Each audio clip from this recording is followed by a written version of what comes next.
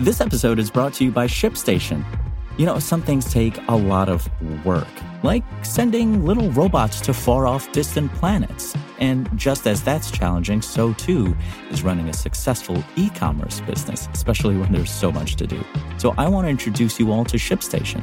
Now, I love using ShipStation because of its easy-to-use dashboard, which makes managing orders and printing labels a breeze and super smooth. Oh, and the customer service is just out of this world. It's exactly what you need to help grow your business. Sign up for your free 60-day trial at shipstation.com/technews. That's shipstation.com/technews. Can a smartwatch run basic diagnostic tests to free up doctors' time?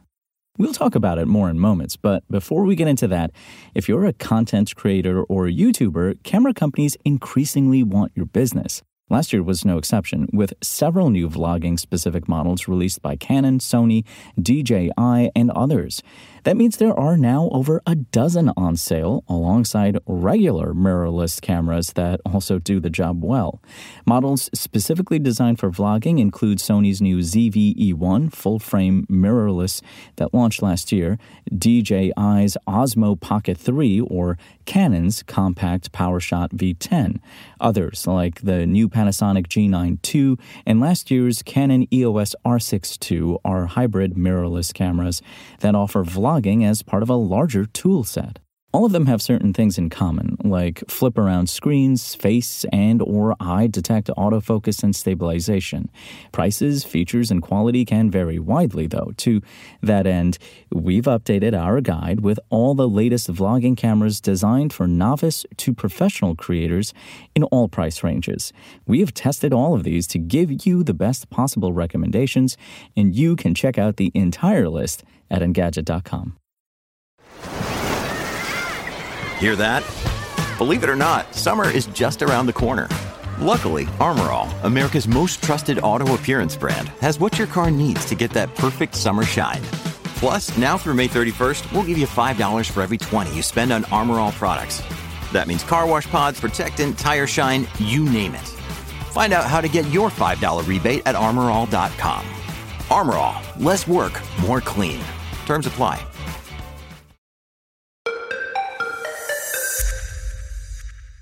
There's a reason smartwatches haven't replaced clinically validated gear when you visit the hospital. Accuracy and reliability are paramount when the data informs medical procedures. Even so, researchers are looking for ways in which these devices can be meaningfully used in a clinical setting. One project in the UK has explored if a Garmin Venue 2 and dedicated companion app could be used to free up doctors and nurses 6 minutes at a time. The 6-minute walk test, 6MWT, is used to diagnose and monitor a number of cardiovascular maladies. This includes conditions like pulmonary hypertension that, if left untreated, are eventually fatal. The test has been a cornerstone of hospital practice and clinical trials for decades all around the world as a marker of how well the heart and lungs are working, project leader Dr. Joseph Newman told Engadget. While a change in a blood test marker might be clinically relevant, he said, it's probably more important to someone that they can walk to the shop and back. The test requires a patient walk on a flat, hard surface for 6 minutes straight, which stresses the heart enough to measure its capacity. A professional tests the patient's heart rate and blood oxygen levels at the start and end. While it's simple and reliable, it's not perfect, according to Dr. Newman. This is why we've looked to change it in two important ways, he said. Can we make it shorter and digitize it for remote use? After all, 6 minutes is a lifetime in a clinical setting, and patients dislike having to schlep all the way to their hospital just to walk up and down a corridor. It's why Newman and Lucy Robertson, both researchers at the Royal Papworth Hospital in Cambridge, began looking for ways to revolutionize the test. They wanted to see if the tests could be shortened to a single minute, and also if it could be carried out by a patient at home using a Venue 2. The watch was connected to a secure and dedicated clinical trial platform built by Apparito, a Wrexham-based developer, for testing. This was then sent out to patients who were instructed to wear the watch and walk outdoors to complete their own tests. They're asked to walk on flat, even, dry, relatively straight roads rather than in laps or circuits, Dr. Newman said, with patients walking at their own natural pace. We carried out a product appraisal early on in the research process, and we're open-minded as to the brand or model, said Dr. Newman. Garmin came out on top for a few reasons. We can access raw data as well as Garmin's algorithmically derived variables, he said. Because the research was being funded by a charity, the British Heart Foundation, the watch had to offer good value for money.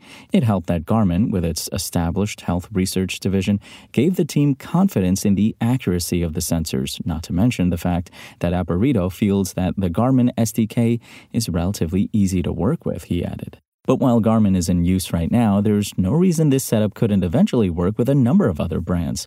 As long as the technology works, it's accurate, reliable, and patients accept it, then we're not tied to any brand, he said. There are several benefits in giving patients the ability to run the tests at home. It's more representative of the demands of their actual life, and patients can retake the test at regular intervals, making it easier to track that person's health over time. We can see real value in providing patients with pulmonary hypertension with an app and smartwatch to monitor their progress, Dr. Newman said.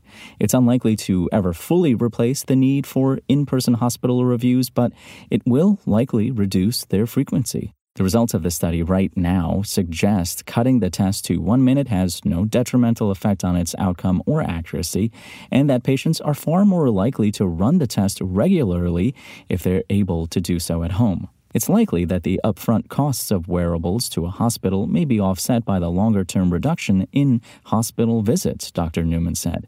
If that turns out to be right, it means clinicians can better focus their time and efforts where their expertise is more valuable.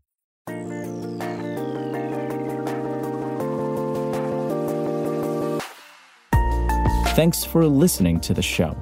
Make sure to rate, review, and subscribe on Apple Podcasts. Today's show featured journalism by Engadget contributor Daniel Cooper and was produced by Spoken Layer. I'm Imran Sheikh, and we'll talk more tomorrow.